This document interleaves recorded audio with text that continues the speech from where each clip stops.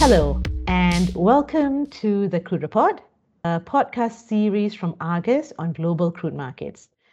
I'm Azlin Ahmad, the Asia crude oil editor at Argus based in Singapore. And joining me today is Diana Muhamedzyanova, crude oil editor at the Argus Moscow office, and she will discuss with us ESPO Blend crude and the export outlook. Diana, can you tell us a little bit about ESPO Blend and the companies that are currently involved in exporting the crude? Hello, Aslin. Light sweet ESPO Blend is exported through East Siberia Pacific Ocean pipeline system from Russia's Far East port of Kozmino. Some volumes also flow directly to China through ESPO from the ESPO system. And most of the ESPO Blend volumes that load from Kozmino go to Chinese independent refiners in the Shandong province. Only 5 companies export ESPO Blend from Kozmino as there are strict quality requirements for exporting this top-grade crude. And the biggest producers are state-owned Rosneft and private sector Surgutneftegas, while state-owned Gazpromneft and private sector Lukoil are also producers. And the 5th company is Concept Oil, which accumulates volumes mainly from independent producers and puts together cargoes for export. So, how much ESPO Blend is Russia expected to export from Kozmino in the fourth quarter of this year? Well, exports of ESPO Blend in the fourth quarter are projected to dip by 1% from the third quarter to 8.7 million tons, but actual exports might be higher, as October to November loadings have already totaled 6.2 million tons.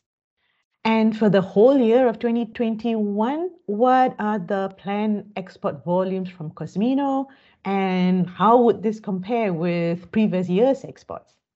ESPO Blend loadings from Kozmino are expected to rise by 4% to at least 34.3 million tons this year. This will exceed the system-operated Transneft revised forecast of 32.7 million tons. Transneft initially projected this year's exports at 30.9 million tons. The higher ESPO Blend exports, are they just because of the OPEC agreement to increase production from August, or are there other factors that have led to the higher volumes? Good question. Besides rising crude productions, the high ESPO Blend exports are also the result of large-scale maintenance at refineries in eastern Russia and producers' attempts to maximize export of ESPO Blend, which are more profitable than Urals. Apart from the waterborne ESPO Blend volumes that are exported from the Kozmino terminal, you mentioned earlier that Russia also sells the crude directly to China via pipeline, which I understand is a long-term contract between Rosneft and China's CNPC. Can you tell us a bit more about how large those pipeline volumes to China are, and have they changed much in recent years?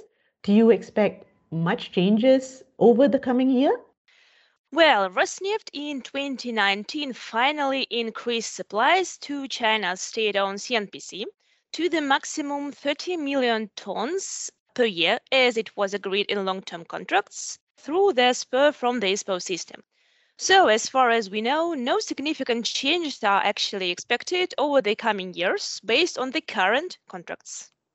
Also, with the higher exports out of Cosmino this year, how do you think it will impact the individual exporters' share? Could there be any changes in the amount of crude or what the amount of ESPO blend that the exporters have this year, well, compared to last year? Key ESPO Blend supplier Rosneft will slightly reduce its Cosmino loadings this year by 1% only compared with the previous year to 9.94 million tons, but this is according to the fourth quarter schedule. The company has diverted crude directly to China through this pipeline to ensure contractual commitments are met despite OPEC Plus production limitations. And reduced Rosneft exports have freed up loading capacity for other producers, which have diverted crude to Kozmino from westbound export routes. Surgutneftegas, Lukoil, and Gazpromneft have all increased ESPO Blend supply significantly this year. Surgutneftegas could replace Rosneft as the top exporter of the grade in 2021. Meanwhile, trading company Concept Oil is expected to cut exports by 6% due to reduced production. We have talked about China as the key buyer of ESPO Blend. Has there been much change, do you see, in the volumes that China has taken so far this year compared with last year? Do you see new buyers or new outlets beyond China that ESPO has gone to so far this year? Well, China remained the key main destination for seaborne Cosmino exports in January-September, although supplies fell by 6% on the year to 74% of all ESPO Blend exports, or its 19 million ton. The drop reflected large-scale maintenance at Chinese refineries in the first half of this year, as well as lower import allocations for independent refiners and reduced demand because of tighter COVID lockdown restrictions. Some volumes also went to traditional outlets such as South Korea and Japan. In addition, there were Singapore and US West Coast refiners that bought ESPO Blend for the first time in 2 years.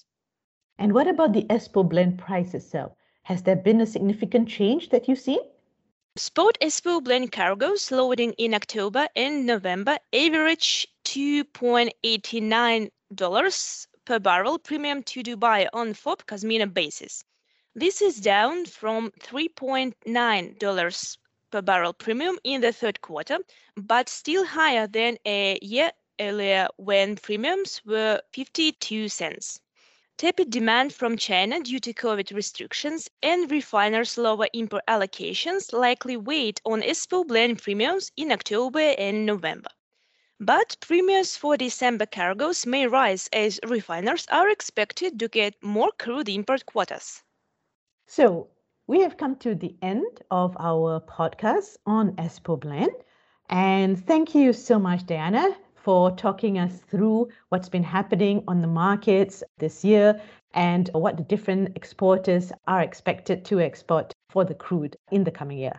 For more information on Argus global crude pricing, news, and analysis, you can always subscribe to our Argus crude service.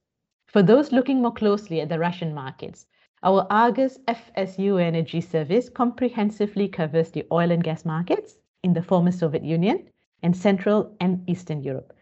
You can find more information at these services at www.argusmedia.com. Thank you so much for tuning in, and we look forward to you joining us on the next episode of the Crude Report.